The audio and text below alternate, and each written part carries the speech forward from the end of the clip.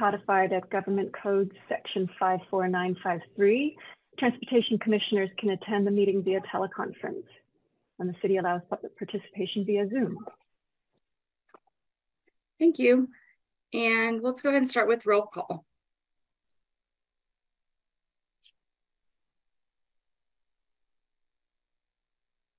Lisa, do you want to do roll call? Oh, sorry, is that me? It's okay. It's okay. Chair Souls. Here. Vice Chair Ewan. Here. Commissioner Johnson. Here. Commissioner Whitesey. Here.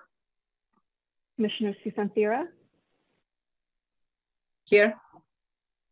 Commissioner Colstrand. Here. And Commissioner Noctigal. Here. All right, thanks, Lisa.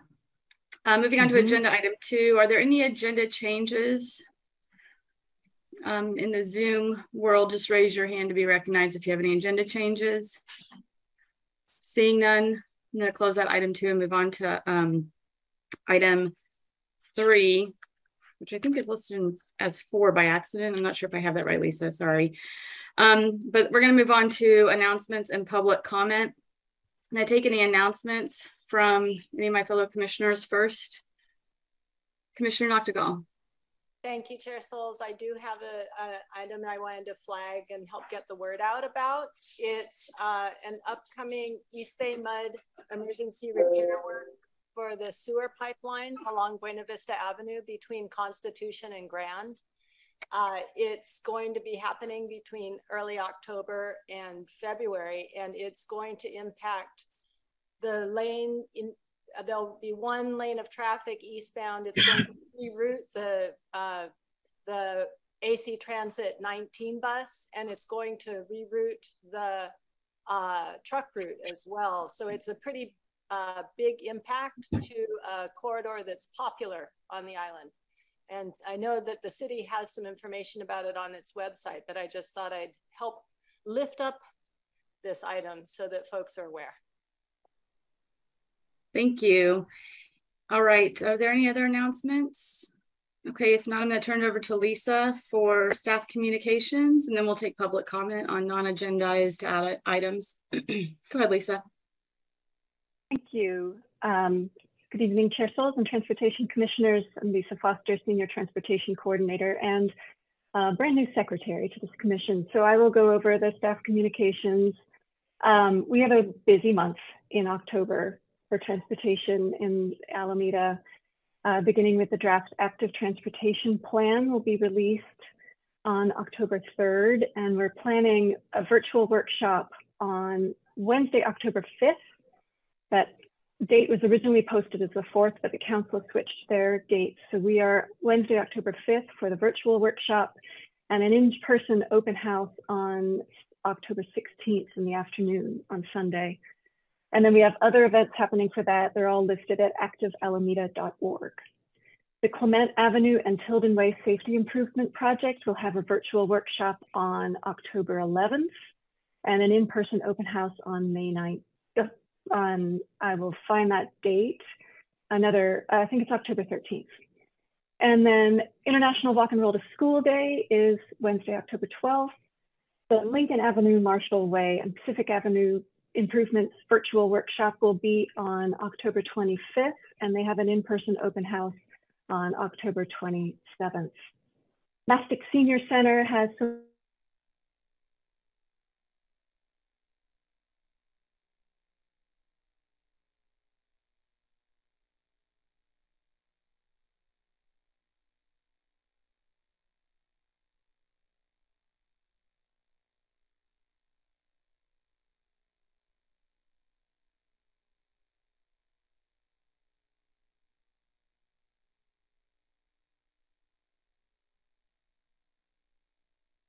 recording in progress along 6 intersections on Highway 61, and completion is expected soon. And they've begun work on their pavement resurfacing and street improvements on Encinal.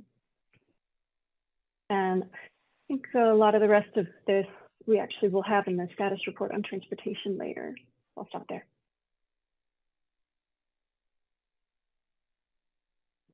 Sorry, I had a hard time finding my mute button. And I was remiss, Lisa, I meant to welcome you and thank you for stepping up to do our clerk work on the commission. Lisa Foster is going to now be our staff support for and the clerk for helping us through our meetings. And I know that she's not here, but I would be remiss to not mention that Gail Payne served for a very long time. And I know that we really appreciate her organization and keeping us on track. I know I have appreciated as chair and helping me try to be less ham-handed about facilitating these meetings. And so I'll have to say some more words of kindness next time when she's here, but we really do appreciate her service, and maybe she'll watch this later and know that. But welcome, Lisa, and thank you for that. Thank you.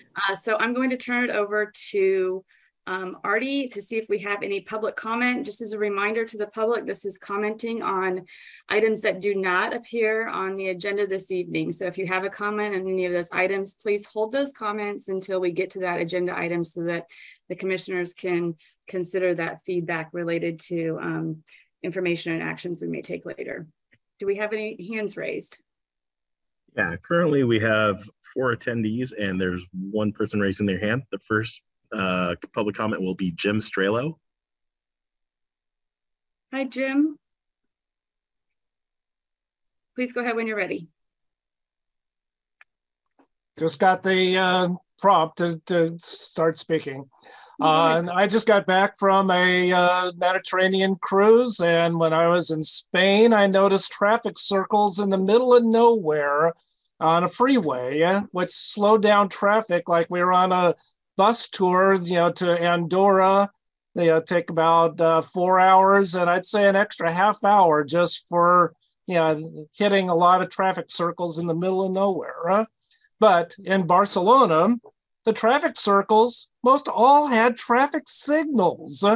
The city here has been talking about installing traffic circles, and to avoid traffic signals.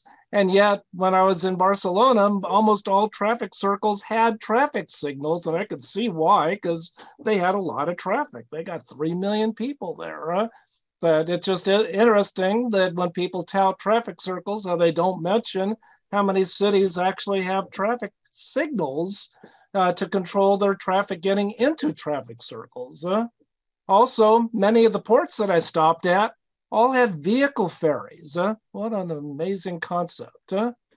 And then to be multimodal, I saw in Barcelona, they built underground parking garages because they wanted to be fair to multimodal. They actually address it. That's not just all pedestrian and bicycle stuff. Then among the main pedestrian friendly streets were police arresting pickpockets. The person with whom I was traveling was pickpocketed on La Rambla.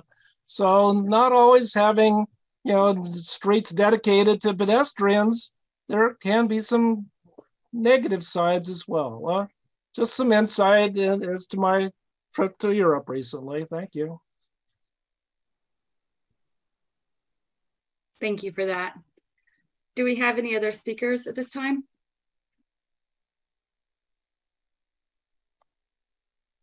No, that was the last commenter. Okay, I don't see any hands either. Thank you. Okay, we're going to move on to agenda item listed as agenda item 5, which is the consent calendar. We have 1 item, and that is to approve the meeting minutes. This is from the May 25th, 2022. We have a quorum of individuals who were there that can motion for approval or take any comments or edits. Commissioner Whitesey. Just one very minor edit, because I think that it's a typo that leads understanding in the wrong direction. If we're looking on Commissioner clarifying questions for 6A, the last comment by Staff Member Vance. Staff Member Vance said that yes, on-street parking would remain for perpendicular streets to Grand, and he was unsure, but about 95% of homes on Grand gave a driveway. Certainly did not give a driveway to the bike project. They have a driveway, which is kind of the opposite intent. So just a typo, gave should be have. That's a good clarification. All right, staff, we could just make that edit before publishing. And then Commissioner Colstrom, please go ahead. I move approval of the minutes from May 25th. Thank you. Do I have a second? Second. Whitesey, second. Great. Raise your hands if you concur. We have just a vote by hands instead of a full roll call. Thank you. Motion carries to approve. We'll move on to the next agenda item, which is agenda item 6, the regular agenda. Agenda item 6A. So you can see some new faces this evening. We are excited always to get new perspectives and new voices. But first, a word of thank you for our 2 commissioners who are outgoing.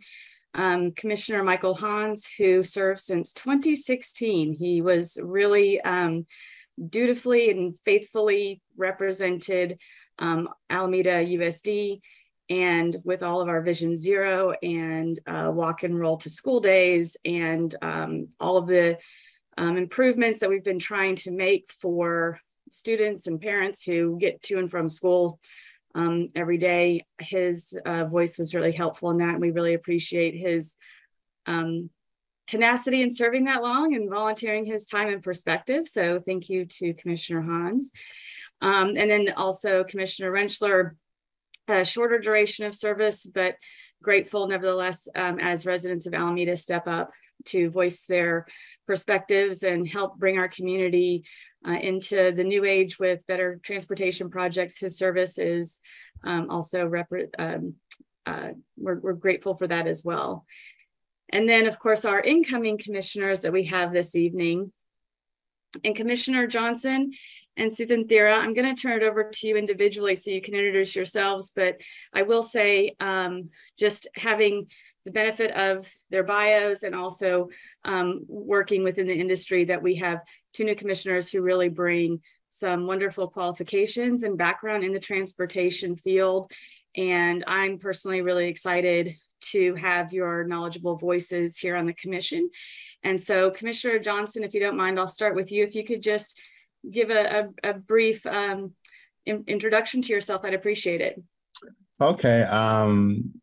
I'll try not to talk too much. And thank you for having me. I'm so excited about participating or being a member of this commission. I've been, in the transportation, grew up here in the Bay Area. I've been in the transportation industry a very long time. I'm always interested in how our transportation works in our ecosystem. Interesting enough, I just returned from New York with my wife, and we were taking the subway, the buses, and just all the things that they have. And I walk a lot here in Alameda. I'm always looking about like how things connect, how can we make things better, more accessible. I work, currently my day job, I work on the Link 21 transportation program. And a big thing that we're working on is equity, and making sure that when you have projects that you're bringing all the voices to the table. So I'm trying to, hopefully I can add a different lens in terms of making sure that all our projects for the city of Alameda are inclusive and we're bringing everyone to the table.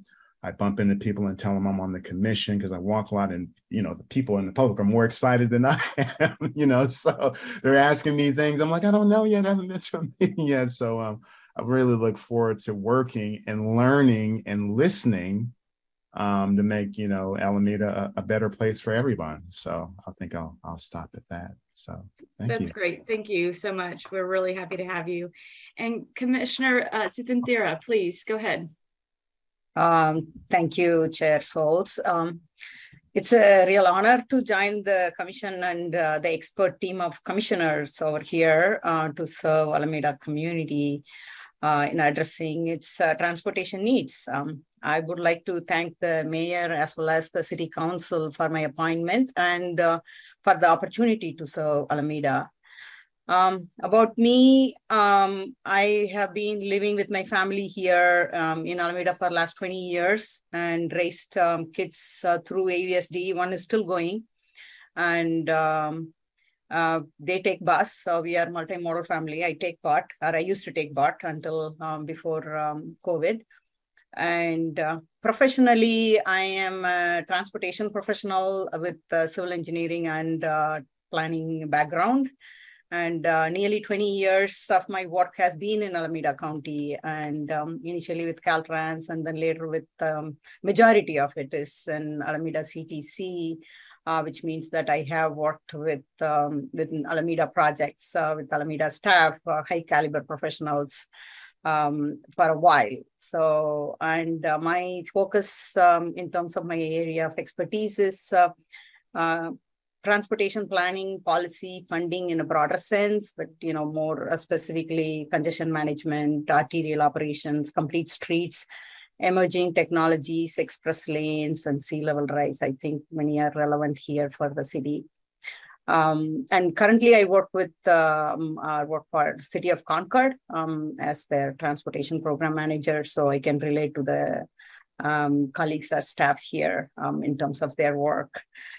So as I mentioned, I have worked with many of the city staff for a long time, and I am very familiar with the mobility issues and opportunities our transportation infrastructure faces here in Alameda. And I look forward to working along with the rest of you to guide and contribute for a better Alameda transportation and mobility for all. That's my goal. So looking forward to working with all of you. Thank you. Wonderful, thanks. And like I said, we're really glad you guys are here. Just to be consistent, we take public comment on all consent agenda items. And so on all the regular agenda items. And so I just want to pause real quick to see if we have any public comment on outgoing, incoming members of the commission. It's an informational item, but just to ask if there's any. Artie? Currently, there's no one raising their hand. I'm sure they're all saying welcome and hello, and they're just not raising their hand, don't worry. So we'll close out that item and move on to agenda item 6B, which is the board elections. Tonight we are, it is our election time for chair and vice chair.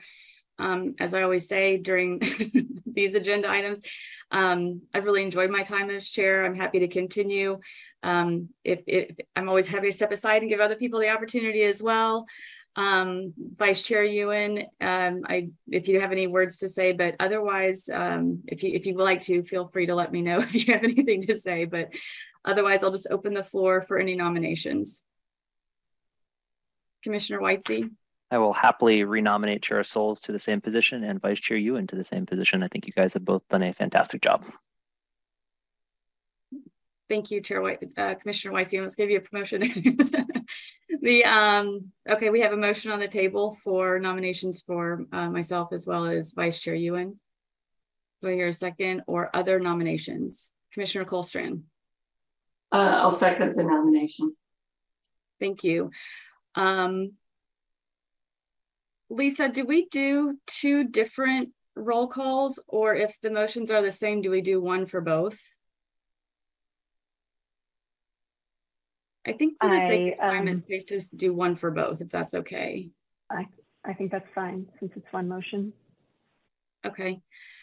So the motion seconded by Commissioner Colstrand is myself as chair and Vice Chair Ewan, who I think has been doing a great job. So I would definitely have seconded that as well. And so raise your hands if you agree for a yes.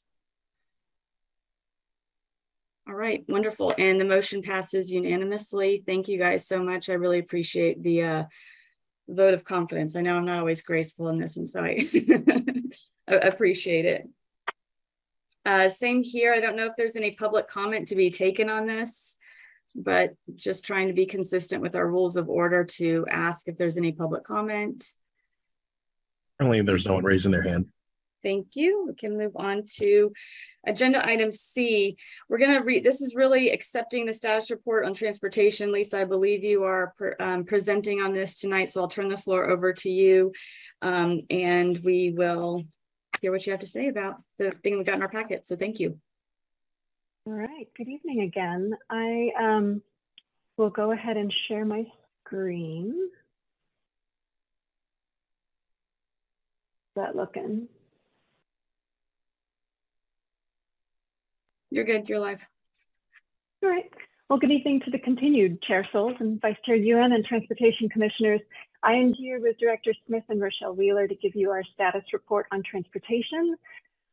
This report provides updates on the 2022 Transportation Work Plan, which was accepted by the City Council as part of our annual report on transportation. for 2022.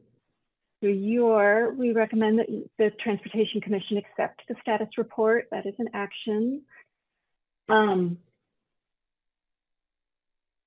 The Transportation Commission bylaws state that in addition to advising the City Council on development of new transportation plans, the Transportation Commission monitors implementation of approved transportation plans and policies. So our 2022 work program works to fulfill city goals and objectives outlined in our adopted plans, like the mobility element of the general plan, the Transportation Choices Plan, the Climate Action and Resiliency Plan, and the Vision Zero Action Plan. And we'll start with plans and programs, and Rochelle Wheeler is going to get us started. Thank you, Lisa. And just to be clear, I'm doing the next 4 slides, right, Lisa? I think I am. Okay. Just cut me off if I need to be cut off. So yeah, good evening, Chair Souls and commissioners. I'm Rochelle Wheeler, Senior Transportation Coordinator in the Planning, Building, and Transportation Department. And I'm going to just present a little bit of this presentation. So the first big update in this status report is about the draft active transportation plan, which I'm leading. And I'm very excited to say that on Monday, we will be releasing the draft active transportation plan after a bit of a hiatus during COVID. And we'll be picking up where we were before we did a big outreach in 2020 on the recommendations.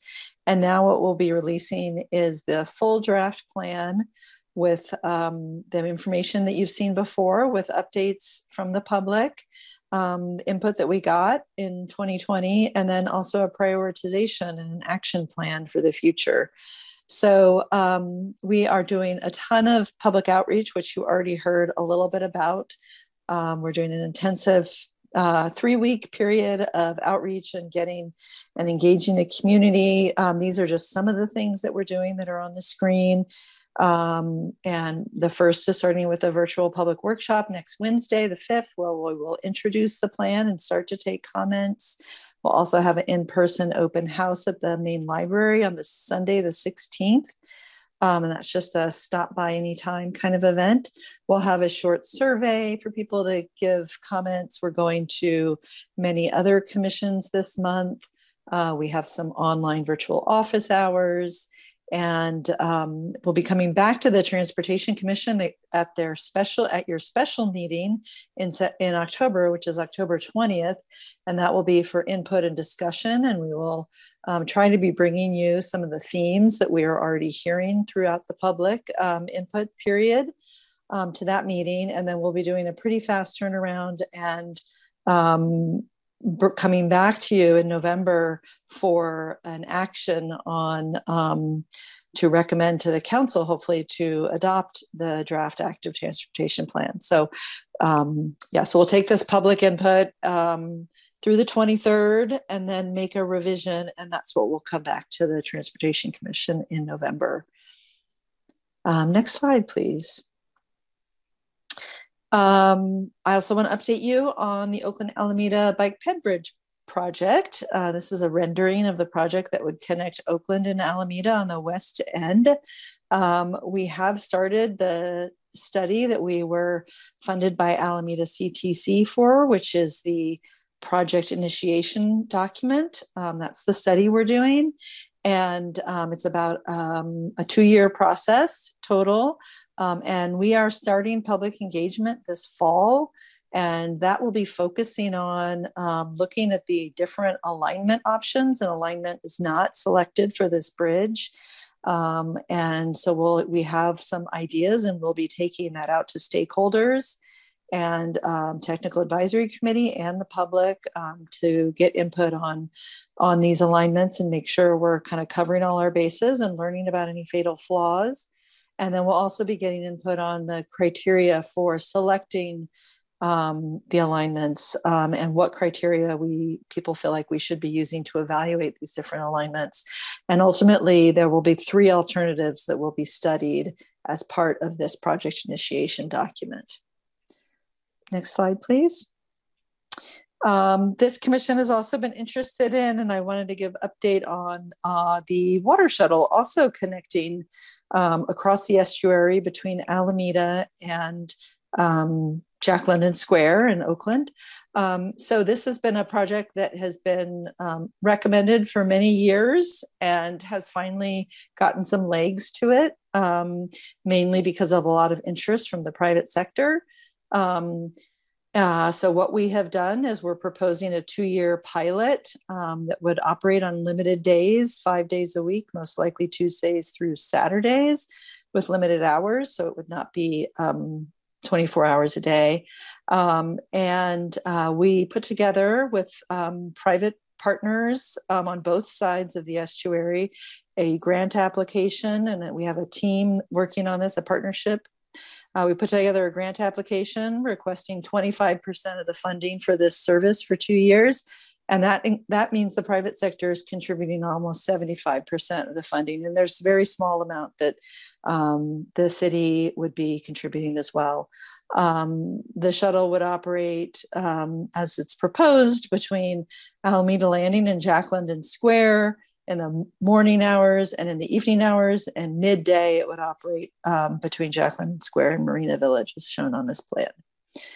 So we hope to hear some good news on this application, maybe as soon as next month. Next slide. And then I'll just talk about our bicycle safety education programs. Super excited with the city funds the cycles of change to do bike safety education for 5th graders. And we are promoting that for this school year and letting schools and the Safe Routes to Schools program and parents and guardians know that this is an offering that we have and to please sign up for it. And then we also are funding Bike East Bay to do additional bike safety education for adults and teens for the next couple of years, in addition to the classes that they already do. Most of these classes will be in person in Alameda. Many of them are at the main library. And the next class that's coming up will be, it's scheduled right now, is on November 15th, and that's for bike theft prevention. And I believe that's my last slide. It is, and now Director Smith is going to talk about the signalized intersection equity implementation update. Great. Good evening, Chair Souls, Vice Chair, and Commissioners. Just making sure everybody can hear me okay? Great. Yep, you're good. Yep. Excellent. Yeah, so well, good evening again. I'm Erin Smith, Public Works Director. Nice to be here with you this evening.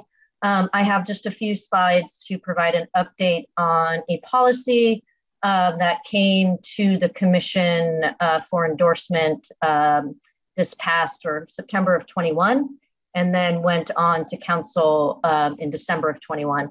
Before I jump into update on deploying changes to our signalized intersection, I did just want to take a few moments to highlight some changes to the resolution or policies from the version that the Transportation Commission endorsed to that which was adopted by Council.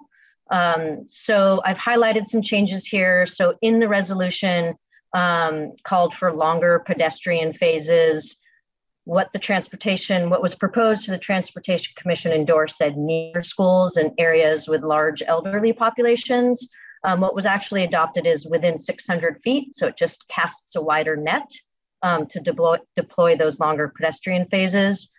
A topic talked about quite a bit in this resolution was what we technically call pedestrian recall, but that is when the walk signal is served every cycle, regardless of whether the button is pushed. So you don't have to push the button and it serves the walk signal every cycle.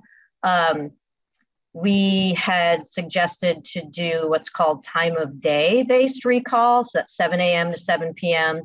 within the community commercial land use. So essentially Webster and Park Street.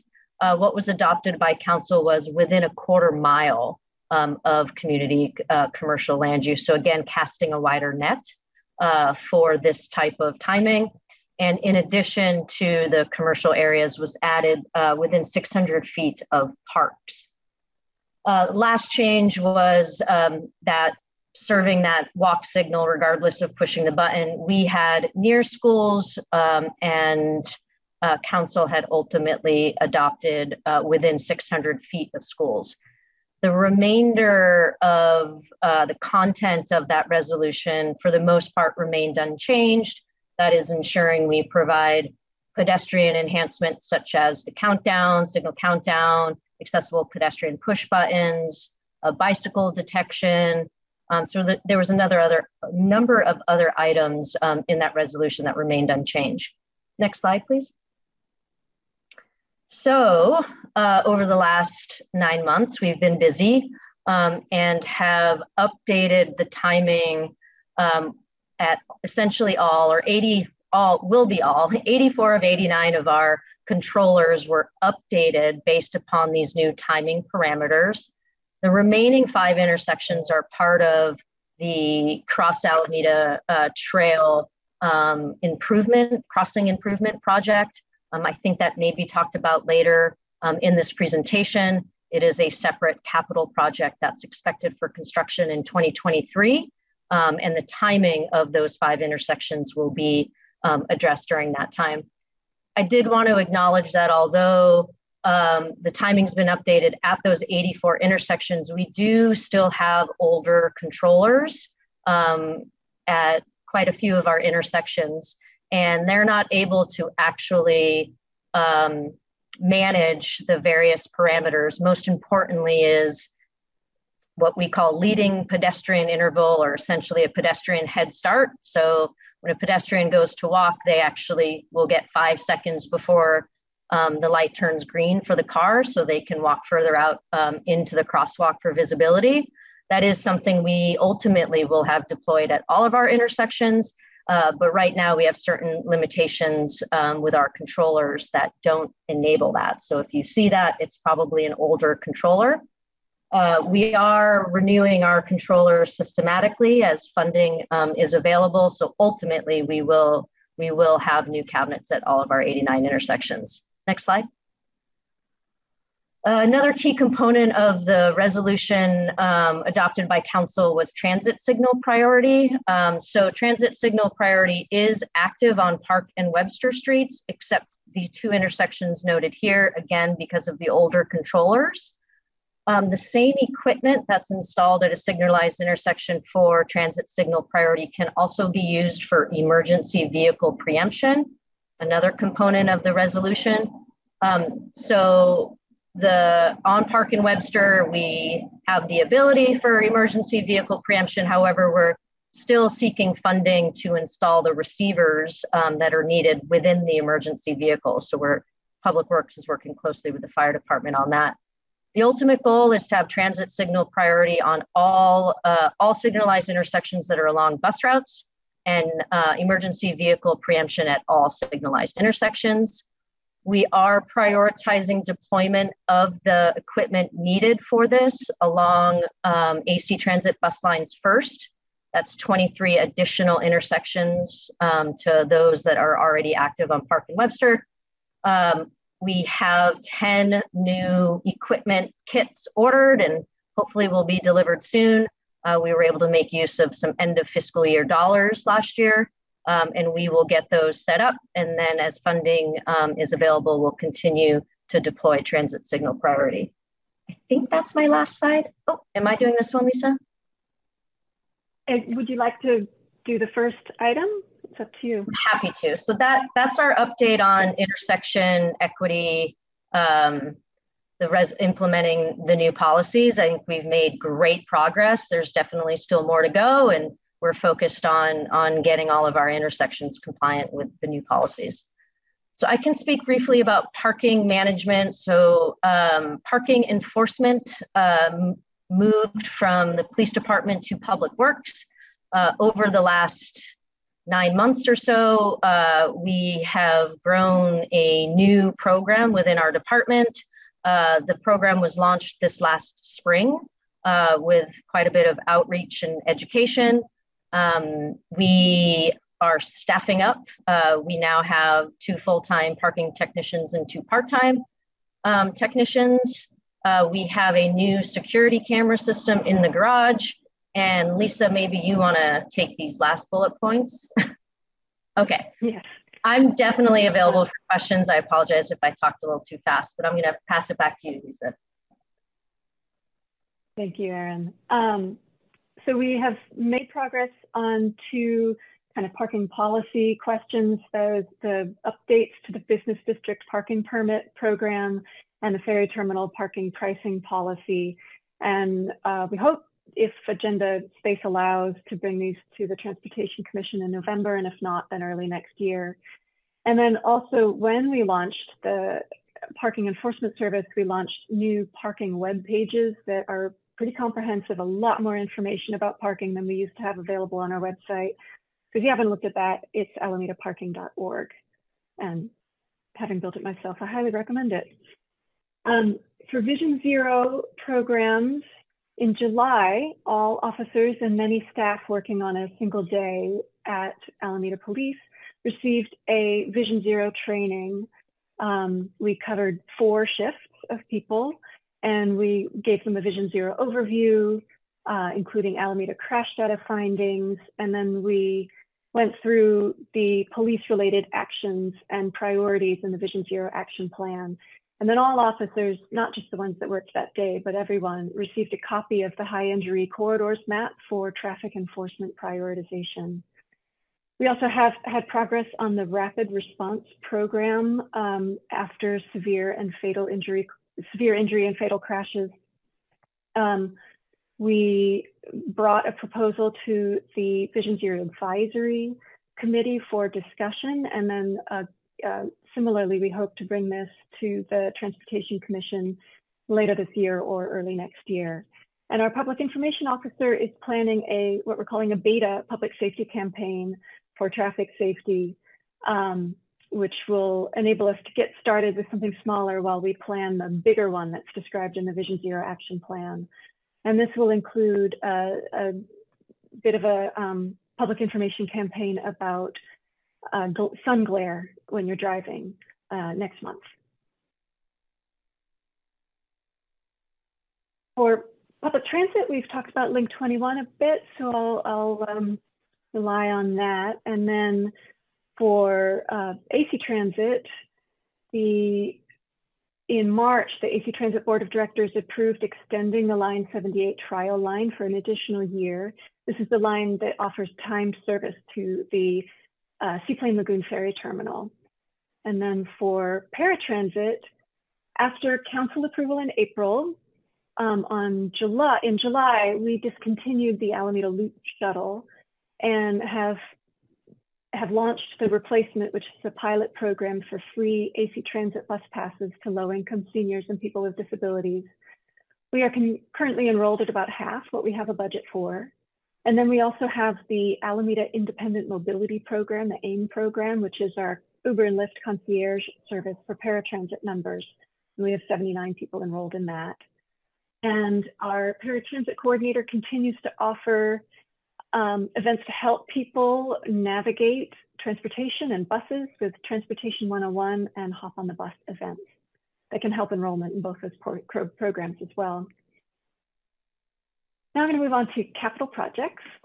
And this is the 2022 capital projects work program that you all have seen before, this map. I'll go over a few things that are on this map before I move on to individual slides for some other things. So the high injury corridor daylighting project has completed tiers 1 and 2 as had planned. And now we're planning to do tier 3, and then all 3 tiers would be complete. Across Alameda Trail has a couple of construction projects coming up. Later this year, number 8 over here, number 7. That's Clement from Grand to Broadway. Construction will begin there with the 2-way cycle track and traffic calming. And then in early 2023, we'll get to these signal modifications along the Cross Alameda Trail between Main Street and Constitution Way. And then we also have begun the pavement resurfacing project for this year, and we are anticipating to be done with that construction in the fall. And we're no longer just restriping what used to be when we resurface, as used to be city practice. So this project includes new daylighting, crosswalk markings, and other safety improvements per city policies. We also have the Safe Routes to School infrastructure project, which should begin construction at 8 schools in the fall or winter. And construction is in progress out here in this square. I don't know if you can see my cursor. It's number 9 on the west, on the Alameda Point Adaptive Reuse Project, which will include eventually complete streets on Pan Am, West Tower, Saratoga, and West Midway. Caltrans has begun early work on their construction for improvements on Encinal Ave, but the resurfacing and restriping meat of it is planned for next year. We are working towards construction mid-year next year on Central, and have submitted a grant application to the Alameda CTC with a roundabout at Central Avenue, 4th Street and Buena Boulevard as the highest priority for this funding request, so fingers crossed. And then for Grand Street between Shoreline and Encinal, after this project came to the Transportation Commission, the City Council gave a tentative approval in July with some direction to staff. And then in October 4th, so pretty soon, the City Council will consider a revised design that includes this 2-way bike lane in front of Wood Middle that you're seeing here, instead of just one protected bike lane going one direction. And then as well as some modifications and ADA parking to the rest of the project area. The goal is to do construction on this next year as well. The Clement Avenue Extension and Tilden Way project we conducted the first round of stakeholder engagement in May, and we're doing our next round next month with events on October 11th and 13th. This connects across Alameda Trail to the Miller-Sweeney Fruitvale Bridge and offers major safety improvements. And then finally, the Lincoln Marshall Pacific planning project for this corridor all the way from Broadway out to Maine also did a first round of stakeholder engagement, that one in April, and the next round is for late next month. October 25th and 27th are the community meetings for that. And so with that, I will close our presentation, again recommending that the Transportation Commission accept the status report. Thank you, Lisa. Yes, as Lisa mentioned, this is an action item for us this evening. I'm going to take any comments or questions from the commission since this is a status report, and then I'll watch for hands and eventually ask for public comment if I see any speakers. So we'll double check for that. So with that, I'll open the floor first to my fellow commissioners. If anyone has any comments or questions on the presentation or what was provided in the board packet. Vice Chair Ewan. Thanks, Chair Souls, and thanks to city staff for that great presentation. I'm always so amazed by all the amazing work that we do here in Alameda and all the balls we have in the air. I did have just a couple of questions for staff. I think one is regarding the active transportation plan. And we have, or there is going to be 3 weeks of public outreach, about, I guess, 21 days or so. And I'm just wondering why the timeline, it feels a bit short to me. Usually there's 30 days or even 40 days or 45 days. I'm just wondering, is there a reason for that? Or is there a way to sort of elongate the timeline to give more people opportunities to evaluate and provide kind of, you know, more opportunities to comment. But I do appreciate the variety of ways in which people can comment. Coming to meetings virtually, in person, coming to this meeting. We're having a special meeting in October. I'm assuming they can email other ways as well, but just wondering if there's a way to sort of think about elongating that timeline, since it does feel a bit short. And then for bus line, regarding AC Transit, bus line 78, which will extend for another year, extending service to the Seaplane Lagoon Ferry Terminal. I'm just wondering if we know what AC Transit is evaluating for, like, why is it just for another year? What are they looking for in terms of making that a more permanent route? Is it a funding question? Is it a ridership question? I'm just curious about that, because I know we just had a pilot program, and it looks like they're going to extend it as a pilot for another period of time. I'm just curious if that could be something that we could make permanent. Those are my questions. Thank you. Okay, thanks.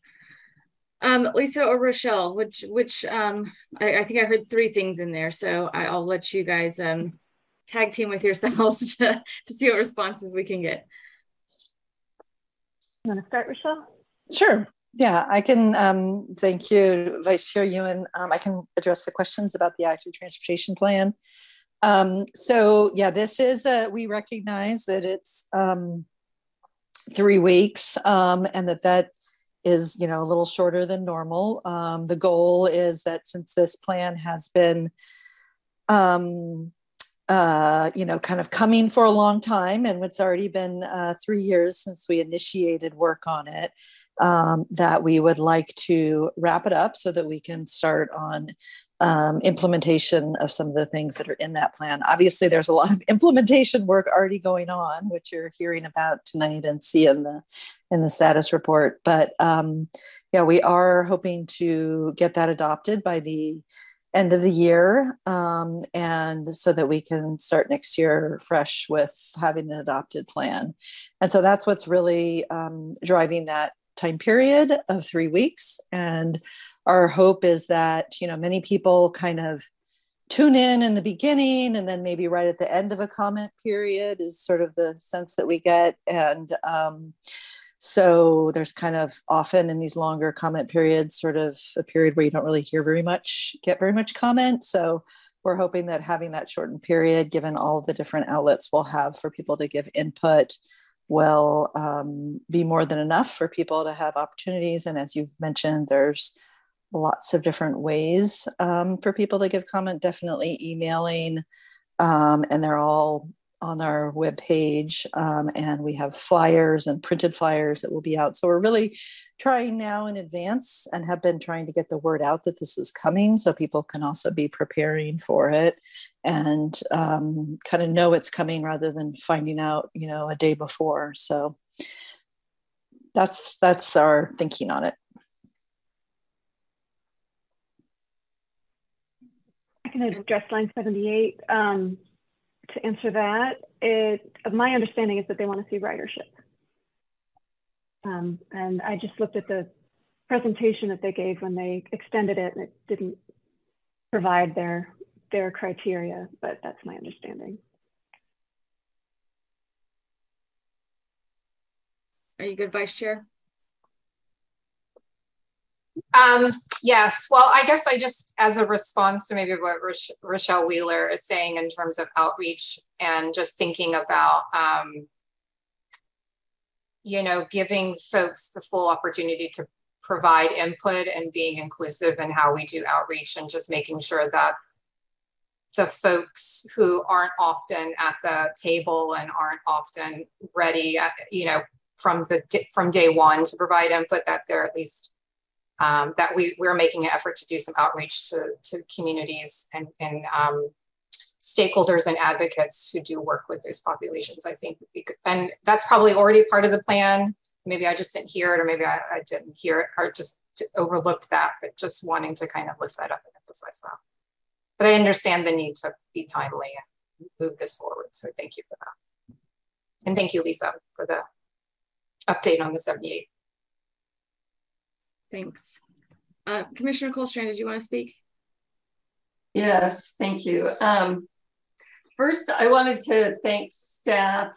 In particular, I wanted to thank Erin for your presentation, because I know I was bugging the staff a little bit earlier this year about making sure that when our recommendations go to the council and the council changes our recommendation, that we hear back from the staff on what those changes were, because I think it's important for us to understand, you know, what the council is focusing in on, and how I think it'll help us do our job better in the future if we always get that feedback in terms of our the staff reports.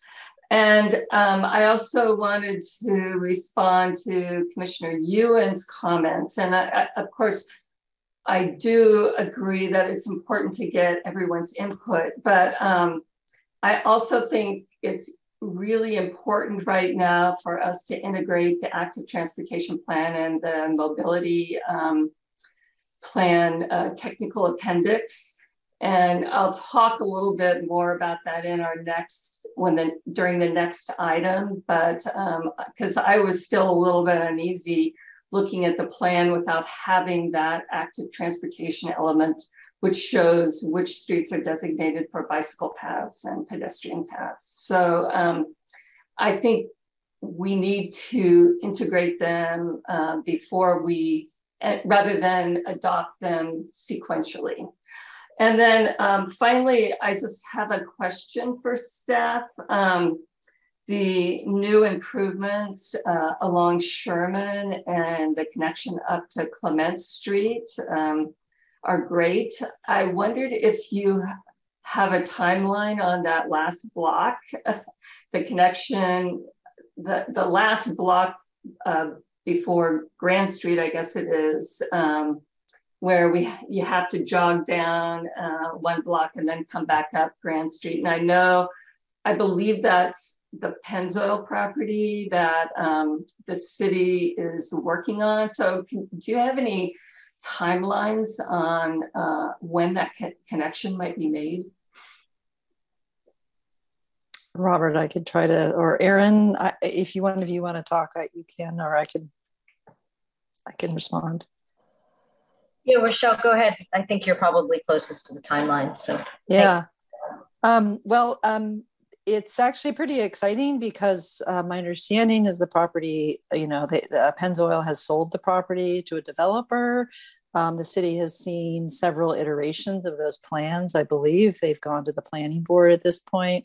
I think their permits maybe are not finalized yet. So, it's hard to know exactly, what the schedule is. I don't think we have a specific schedule, or at least I'm not aware of one. But we are looking at that. That developer will be required to build that missing section of Clement Street, and including the Cross Alameda Trail along that street. And so it's definitely at least a couple of years off, and I would say probably not sooner than 2 years. And I don't know how long it could be. So. Commissioner Noctegal? Thanks, Chair Souls. Can everyone hear me okay? Great. So I also wanted to thank staff for the status report and all the great work that city staff is doing. It's awesome. I was going to say that I'm super happy to hear the updates that there's forward movement on the Cross Alameda Trail and closing up some of the missing pieces and improving the intersections and crossing. And I wanted to just say that I was going to ask the exact same question that Commissioner Colstrand just asked. So I'm very happy to hear the update on the former Pennzoil. So thank you.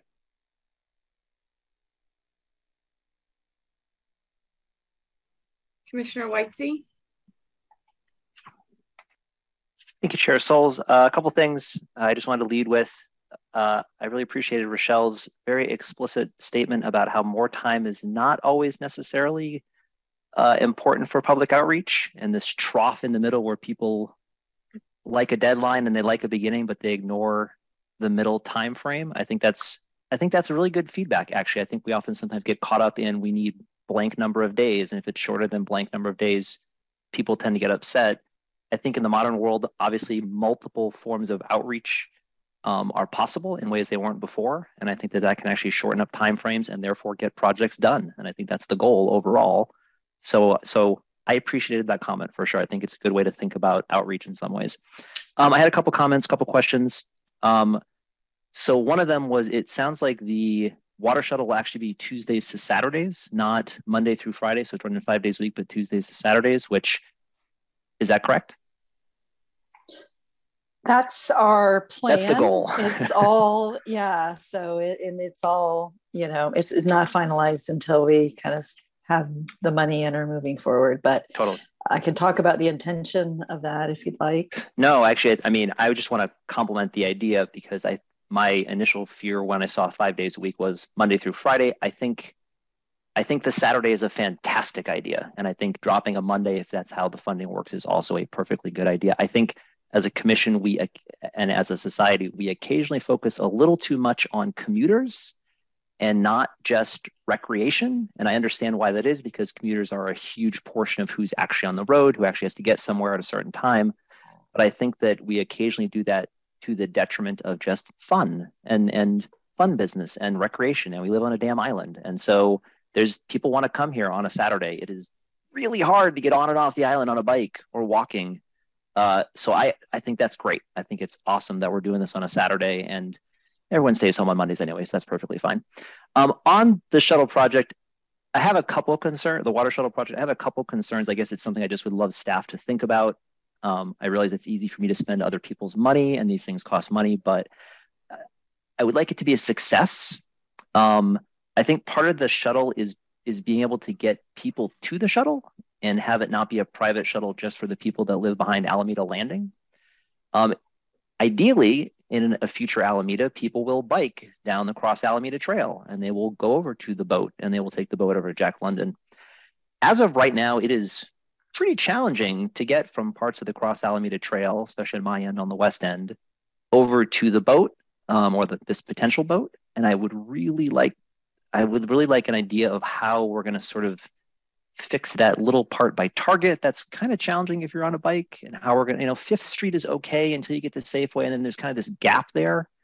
And it would be great if we take, I guess, some time to really think about how can we improve the perception of safety there. I realize we're not going to get a protected bike lane there in the next 2 years. I'm not advocating for spending $1 million we don't have, but I am sort of advocating for thinking about how do we make people comfortable with that choice, because if you have a tight point like that, you're gonna alienate a certain portion of the bike and walking community. And again, I want this to be successful. All of Alameda wants this to be successful, but that's not gonna be successful if you can't get there easily without a car, right? And so I really would like to look at that spot as something that's potentially fixable with better signage. I don't know, taking out a couple parking spots over by Target, especially on the side there. There's plenty of parking at Target. They don't need parking on the side streets. It's perfectly fine.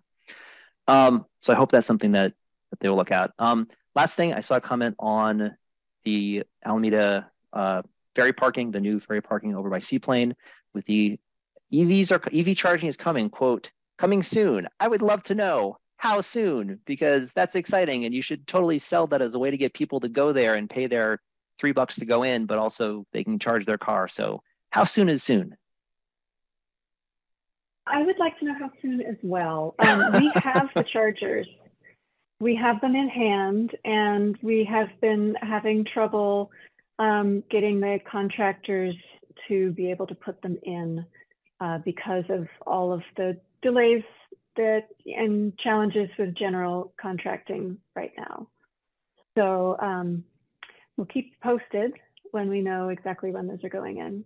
Does it have? We had here at Woodstock Homes, we had a guy that installed them. He was very responsive. If the city would like a recommendation, I'm happy to give that. That's overstepping, but we know a guy. So if that helps, we can connect you as well. All right, Aaron, I should have let you field that one. Do you have anything else? To be honest with you, wasn't aware of the delay, Lisa. I'm happy to dig in and fix that. So let's talk offline. Okay. Great. And thanks again for all the work that you do. A lot of exciting things happening in this project.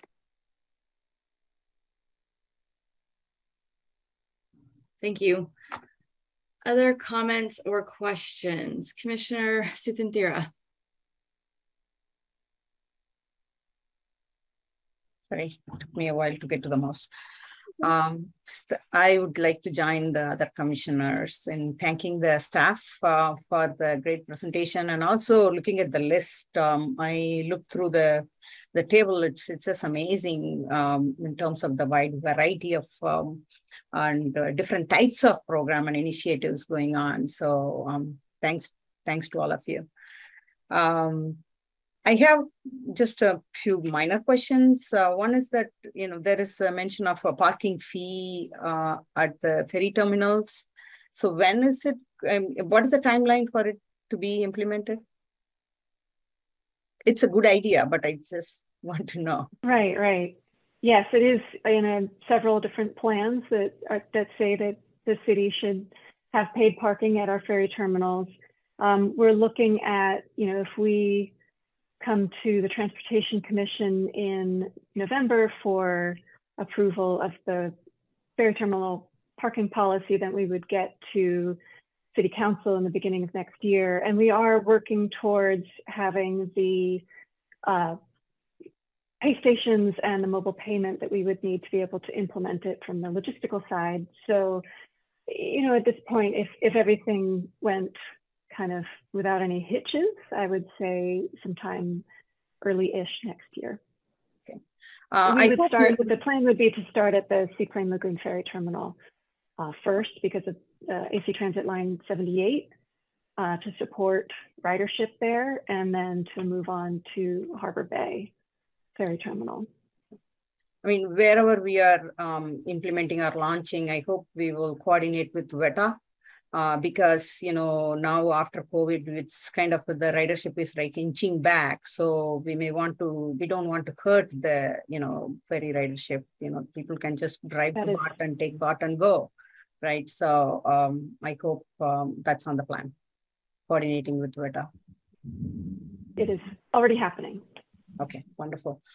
And the other question I have is on Link Shuttle.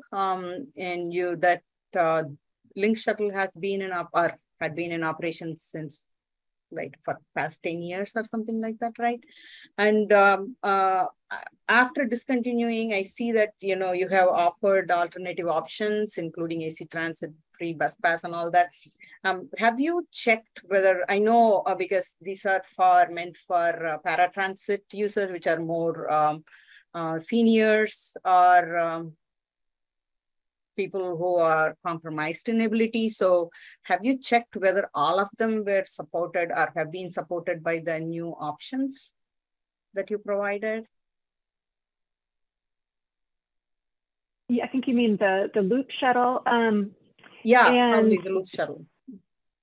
I believe that Kat Caldis, the paratransit coordinator, reached out to a lot of people before making this change. Well, I know that she did. I don't know details though, and I could get those for you and bring them and send them to the commission. Okay, thank you. And just finally on this is 2020 transportation work program, right? And so is this a last report for the year? Will we be looking for like 2023 work program development? Something like that will come to the Transportation Commission? Correct. The way we work is we bring a annual report on transportation to the Transportation Commission in January. And that covers a report on the work from the previous year and it'll have the 2023 work plan. Okay. And then it will go to council. Thank you.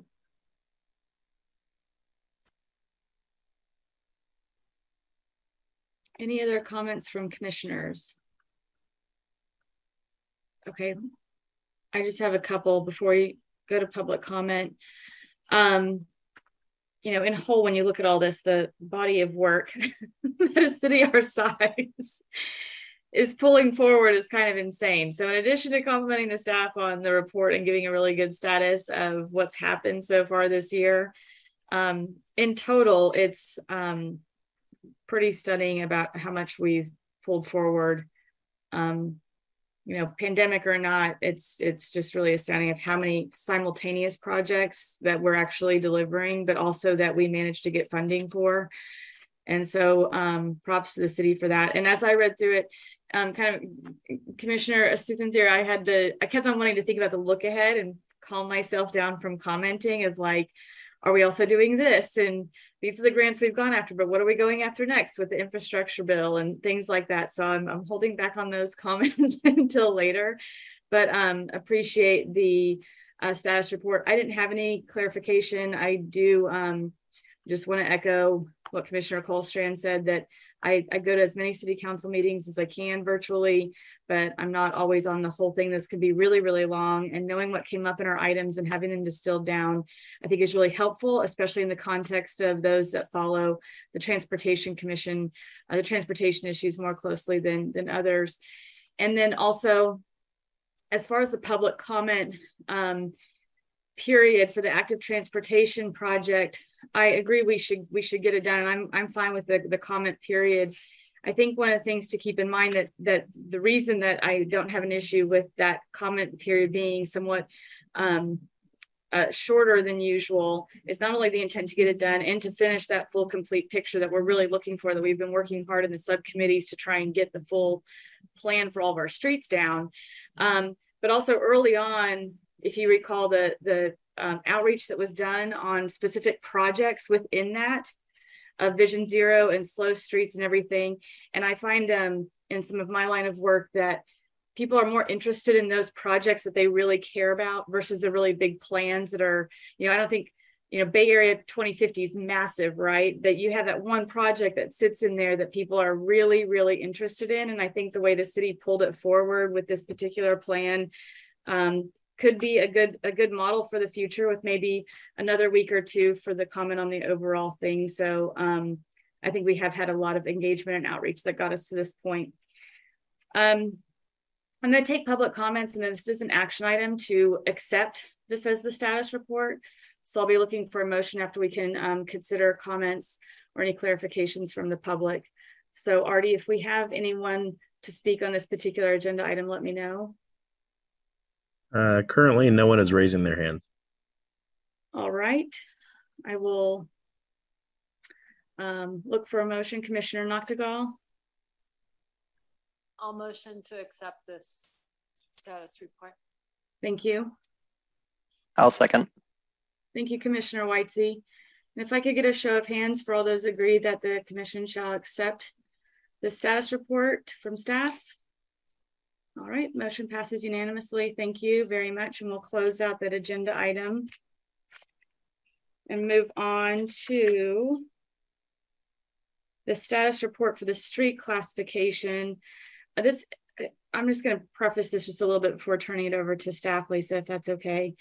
So there was a subcommittee that worked on street classification. I just want to thank Commissioner Colstrand and Commissioner Whitesey for putting in extra hours and a lot of really, really good feedback on the street classification, which is an appendix to our overall transportation plan.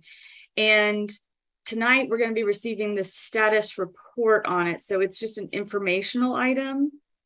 And then, and you can clarify this, Lisa, if I'm speaking incorrectly, but from what I understand, we will actually be coming back for approval. And so I just want to keep that in mind in the discussion tonight, that if we have feedback before that second item, before it comes back a second time, just to keep that in mind. So with that, I will turn it over to staff for the presentation. Thank you, Chair Souls. I'll speak to this. Director Thomas has been leading this effort right now, and he could not make it tonight, so I will try to represent the efforts as best I can. Chair Souls is correct. The intention of this agenda item is just to provide a status update and make sure that you got the draft that is going out to the public of the street classifications.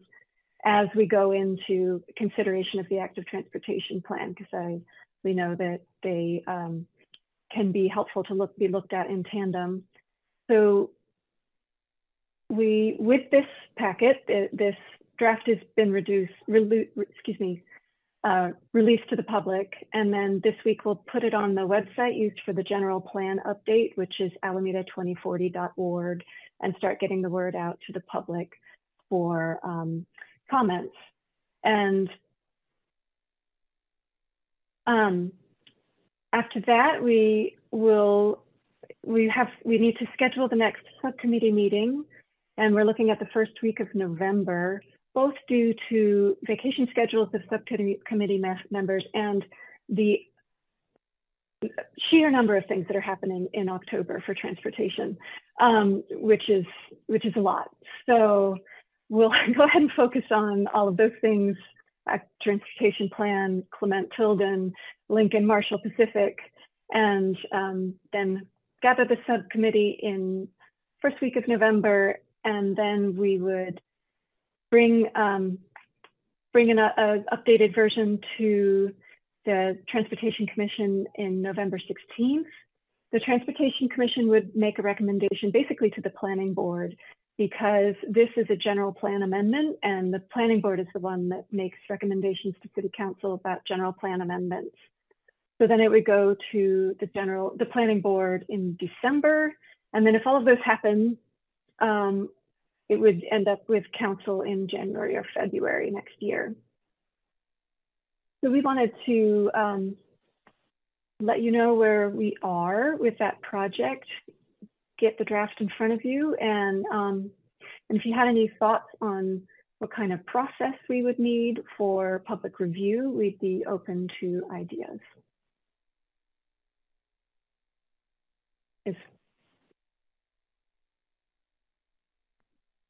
Thank you. 1 second, I'm missing my exhibit. Do we have the exhibit to put up to share a screen? I can pull it up. I just think if we're gonna, I understand it's informational, but I think my feedback on the question about the public comment piece, I think that the graphic thing was a really important part of this, because we recognized in the subcommittee that there was, just seeing things in total was really helpful. So I'll just leave that like just little nugget for right now. But I saw Vice Chair. Vice Chair Ewan, please go ahead. Thanks, Chair Souls. In terms of public engagement, I would just assume that street classifications is not the most exciting topic to be engaging the public on, and so I think maybe the way in which to communicate this is like, what does it mean for regular folks who live in the city? What does this mean in terms of transportation investments, and how streets will be changed or made safer, or what types of investments and facilities will be installed, and what that kind of means, and what that classification sort of signals, I think would be useful. And so I think just being able to speak to that. And I'm just wondering if you could actually kind of elaborate on that a little bit more about the classification, the importance of it, why we spent so much time doing this as part of the mobility element in the general plan update. So I guess it's a comment and a question for you, Lisa. Sure thing. Rochelle, do you think you could speak a little more to the background on the street classifications, because you were working on this for a while? Sure, I can try.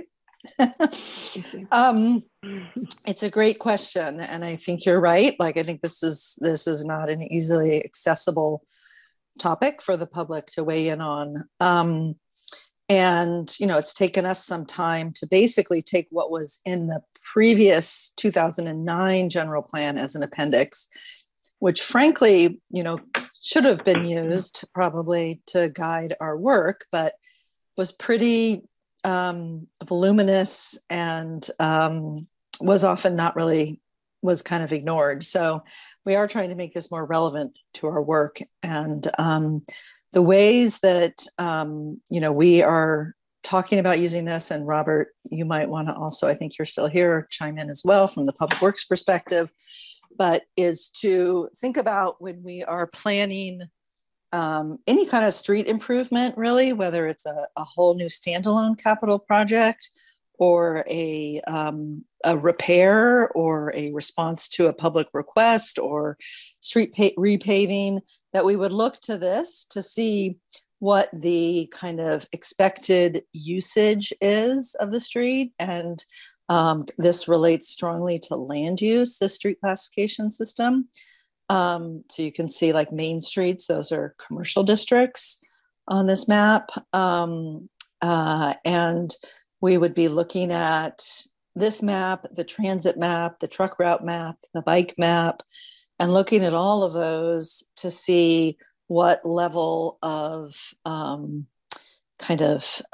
sort of what the expectations are for that street in terms of traffic volume levels. You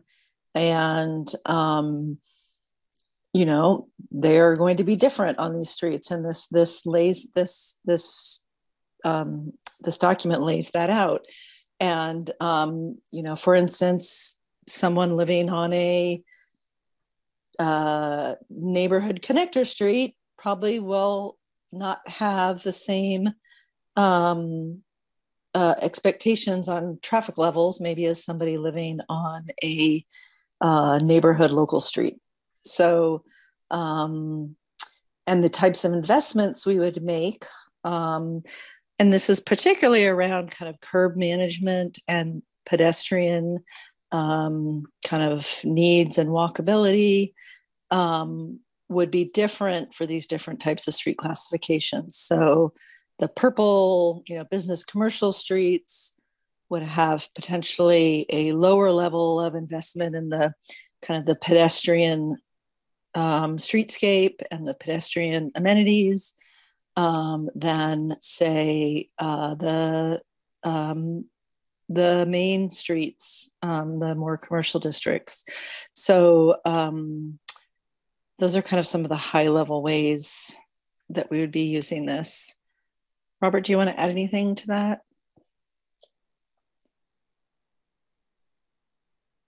Chair Souls, is it okay if I go ahead? Oh, please go right ahead. Okay, thanks. Hi, I'm Robert Vance. I'm the Deputy Public Works Director, and Rochelle's right. We do use the street classifications for some of our project planning, and it really is a focus when we're doing our resurfacing planning, because these higher level of streets with more traffic volumes need to be resurfaced more often. So it's helpful for us to know, and so we can do our street selection and using that as one of our criteria. We've also developed some intersection striping standards, and those are also based on street classification. So where we have two streets that are have more use, more higher volumes, and more pedestrian oriented, you know, we have those higher treatments for visibility and for crosswalks and things like that. So those are some of the uses that for this map. And so I think that's why it's important to just for people to understand what, you know, how their street network fits together with those bigger plans. I think those are good descriptions, and I can tell from for a little bit of background of why we created the subcommittee, and I'll do my best, and if Commissioner Colstra Whitesea wants to weigh in here, but I think additional context that you have the general plan and then the mobility element of that plan. When we were reviewing the mobility element of that plan, we're looking at these policies and initiatives that aren't with a limited geography, and with really trying to be smart about how we use the roads that we have and how we make sure that there's a connection between land use in those roads, as well as connected modes and things like that, without really having the bigger picture. Some of the projects that were coming to the Transportation Commission for some time were kind of piecemeal. And there was a sense of, are we pushing the problem around, or what can serve as a compass? And I think, you know, the planning staff was also looking for something that could really be a tool to get more context within around the full picture for each project that comes before us, but also to facilitate, I think what Vice Chair Ewan is getting at is how we make this make sense to the public, so that, you know, why my street or why not my street, to have some bigger initiative that would lay this out more clearly. I would offer Commissioner Colstrand or Commissioner Whitesey to correct me or confirm if that's your sense, but it was a critical component for us really being able to use to understand the mobility, the application of the policies and the mobility element of the general plan.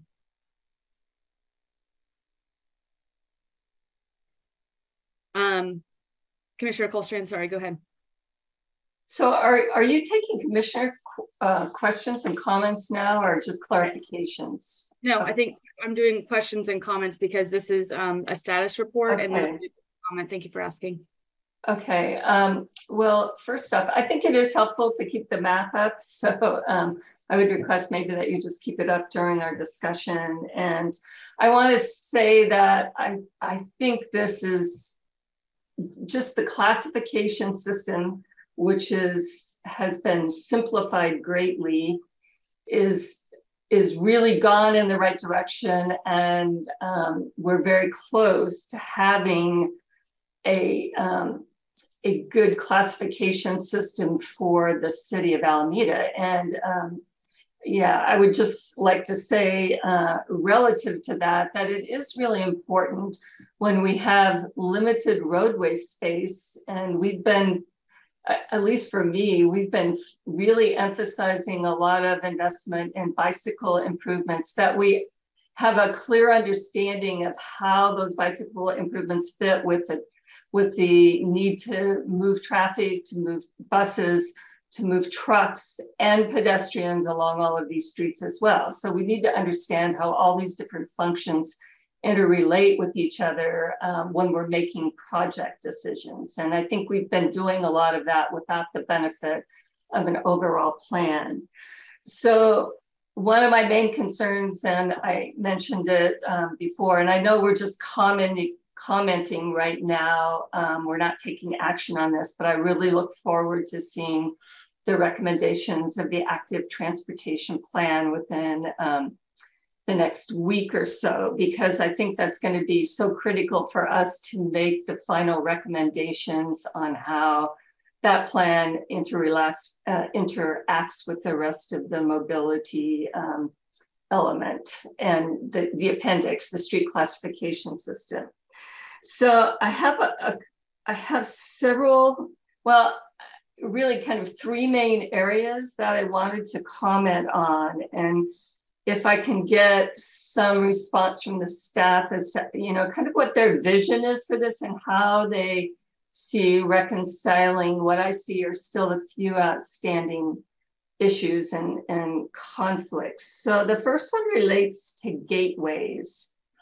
And I think obviously Alameda, because it's an island, has like 4 or 5, I guess, very obvious gateways in and out of our city, the bridges, the tube, and Doolittle Drive.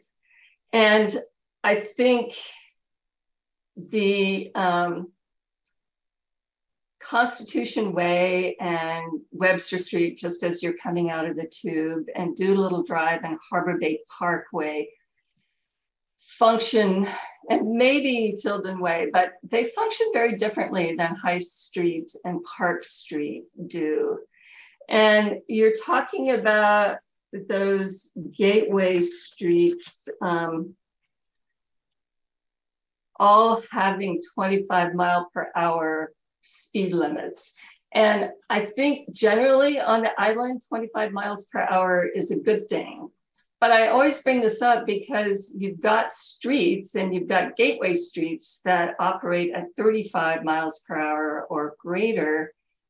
And I think if you're going to put this in as a goal for these gateway streets, I want to understand what the vision of the staff is and how you're going to make Doolittle or Harbor Bay Parkway or Constitution and Webster actually function. Are you talking about necking down those streets, or what is your vision that would require that these streets be operating at slower speeds, and whether that's actually a good thing or not. And it's really only those streets that I'm concerned about. I think the rest of the streets are pretty much fine as 25-mile-per-hour streets.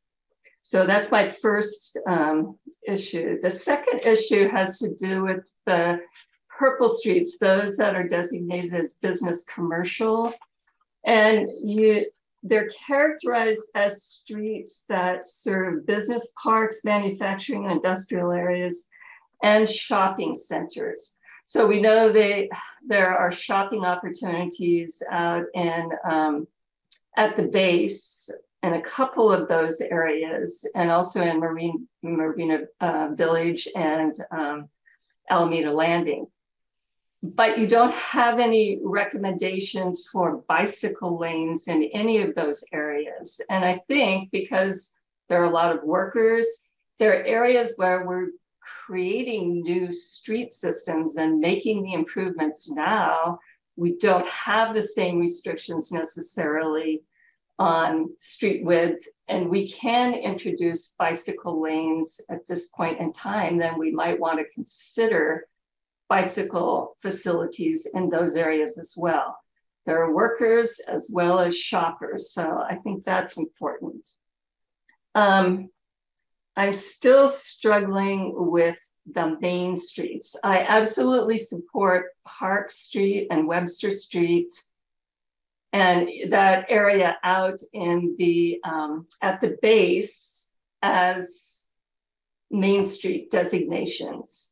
But I really, I'm having trouble understanding how you can put these little business districts along Lincoln, Santa Clara Central, and Encinal, and then also along Otis and around South Shore Drive as main streets. I'm not sure that it makes sense, because when you design a street, you need some continuity with it, and you don't have the same guidelines for Main Street as you do for the neighborhood collectors. I think the neighborhood collectors are serving traffic, but they're also serving businesses that are located along those streets. And I think maybe it makes more sense to tweak the neighborhood collector definitions to include all those neighborhood districts, rather than trying to fit them into a Main Street category, because I think it would provide more continuity along those streets in terms of just flows of pedestrians and bicycles, vehicles, and transit. So I think those are my three main points. And if I think of anything else, I'll bring it up as we move along. But I'd like some response on a couple of those items. So I think Commissioner Colstrand, the staff's intent, correct me if I'm wrong, Lisa, that I think these are items that we should, because they warrant so much discussion and Andrew's not here, and that the subcommittee, I think we can pull those forward. And I think I appreciate some of your comments, and I have some similar ones that I'm going to save for the subcommittee for now, but just questions that I would like to understand some of the, specifically around the gateway, as well as the business districts, and if it's a route versus land use, it's kind of a little bit, I think we can get a little bit cleaner there and coalesce that through discussion with the planning staff. So I appreciate that, and Lisa, if that's correct, then you got a really good preview of what to expect in the subcommittee meeting. Yes, that sounds great. Yeah, we'll want Andrew Thomas, and we'll want the consultants working on this to be here to have the broader conversation. Okay, understood. So is it okay, Commissioner Colstrand, if we hold on a response for that for tonight? Yes, just know that those are the things that I'm going to keep bringing up, as I have for the last year or so. Appreciate that. Rochelle, did you want to respond? Just really quickly, I wanted to say it is super helpful having been part of the team working on this to hear this kind of early feedback. And I will say that almost all of those items you've covered, we've had internal debates about. and there's pros and cons to the different approaches. And I think we will, it'll be great to talk those through with the subcommittee in more detail. Thank you, Rochelle. Commissioner Whitesey? Actually, I think Commissioner Suthan Thera had her hand up before mine. Oh, hi. Sorry, Commissioner Suthan Thera, I didn't see the hand. Go ahead, please. Thank you. I would like to actually talk about the continuity that Commissioner Colston mentioned, because that's something that really stands out for me when I look at the map. And, there's a lot talked about here in terms of the purpose of it. It's for investment in terms of repaving or intersection improvement. But again, we can't forget the function of the road. And this is part of the mobility element. And so we have to really remember the mobility aspect here. And then I also see the truck route. And then when I go back to the main map that was put out with all these colors of the 4 classification, and the truck routes are, partly Main Street and partly the neighborhood connector. That doesn't really, and we have to really remember we are an island and we have to really think about an evacuation route as well. So, and having the Main Street classification is good, but it does say that it reads as Main Street. I'm just reading from the report. Must accommodate and balance the need for high automobile volumes and high pedestrian volume and all that. So, one would expect to see a continuous Main Street, and at least in this case, to follow the truck route. And I'm just curious how it became like somewhat of a fragmented approach. And also once we put this out, then there'll be an expectation to have one segment favoring automobile and then other segment fully going complete street aspect, right, from the public. So we have that responsibility as well. So I think the continuity needs to be kept in mind. I know we are here, we have this as an information item, but those aspects kind of stands out. No, thank you for your comments. Commissioner Whitesey? This is probably going to come up again in subcommittee, but I just want to put it out there because I think it's a genuinely problematic issue potentially. So if we're looking at the gateway streets for the Webster Tube and the Posey Tube, so we're looking at, if we can put the map back up real quick.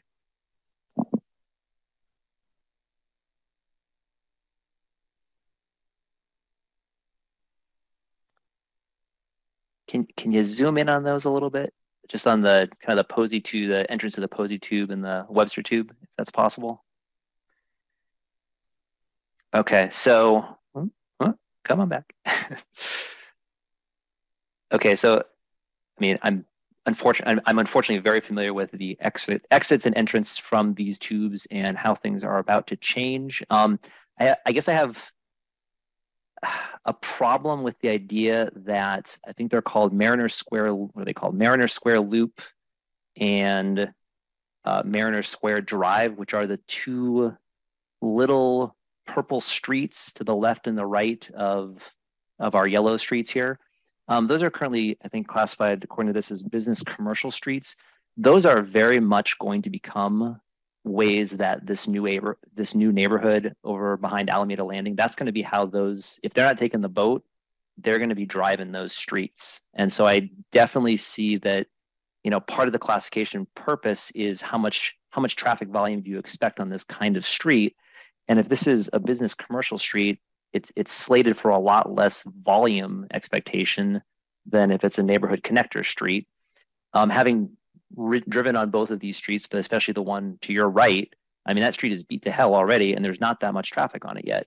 But we're about to open up 600 units, 800 units, a lot of units, and that's going to be the exit towards the tube for a lot of people. And so we may want to think of that more as a neighborhood connector because the expectation for the volume is going to be there. And it sounds like, I think Robert Vance said that like part of this goal is to drive paving decisions and how things get fixed.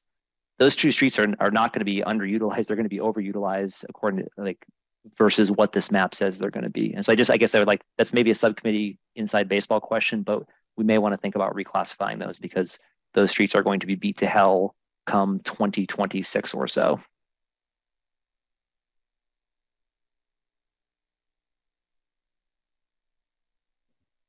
Yeah, we can talk about that. I mean, I know we talked about paving and with the commissioners that weren't here when we got an amazing update on how paving prioritization works. That one of the things in Scott's riveting presentation was really about just how much the heavier traffic damages pavement than passenger cars. So passenger vehicles can take we can take a lot more volumes, but the heavy trucks are what we really struggle with.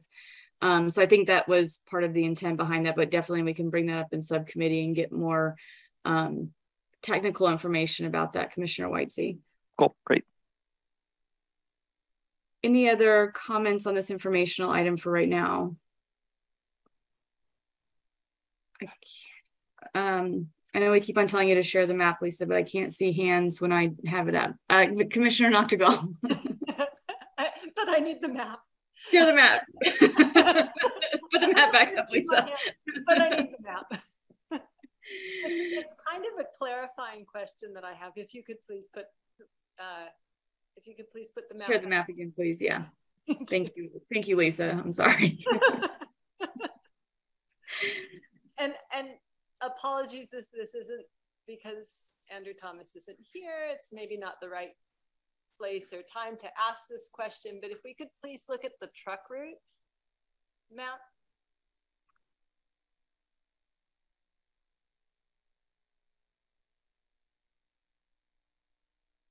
There was a piece of it here that was confusing to me, and so I'd like if someone could please elaborate on the truck route in central Alameda that is seemingly in parallel on Clement and in Buena Vista as well, and what the intention is for this circular truck route. So I think there's really only supposed to be one truck route right there, and that's right in the middle of the island in northern Alameda.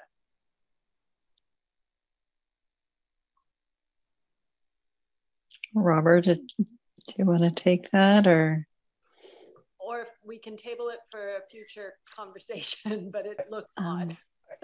I can try to make a comment, and then Rochelle, you can sure. Add more information. But so we talked about the Pennzoil site, and that the Pennzoil site needs to be completed to be able to have that continuous truck route along Clement Avenue. Mm-hmm. So I believe that has been the long-term plan for the city of Alameda for a while now, but without the Pennzoil site, it's not possible. So that the truck route is always kind of bypassed around using Grand and Buena Vista and Sherman.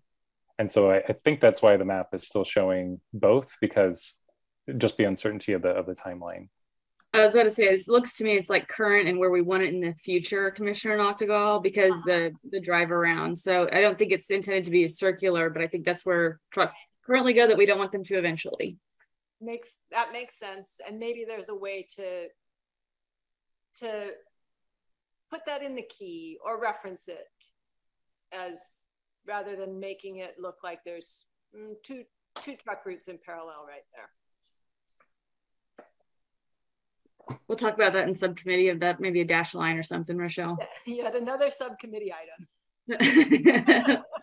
Thank you. It's where the sausage is made. All right. And Robert, thank you for your response on that as well. Okay, I don't see any other hands as I scroll. So I'm going to ask to put the map back down. Thank you. Okay, let's see. Do we have any? Let's open up for public comment on this item. Going to my participants page, I see one hand up, Artie. If you could welcome Jim Strelo in. Good evening again. I heard how there's rumblings about existing safe streets will eventually become some future designation. And 49% of complaints were on Versailles was the highest for any of the safe streets. And yet council ignored this commission's recommendation regarding Versailles. So I'm wondering what the commission's plan is, or if you're going to bring it back to council at some point. That's one topic. Another is that before Tilden Way was built, Gibbons Drive was a major connector to the downtown. Many visitors to Alameda or leaving Alameda enjoy driving along Gibbons Drive. Why is it not a neighborhood commuter street? It is not just a neighborhood local street. Thank you.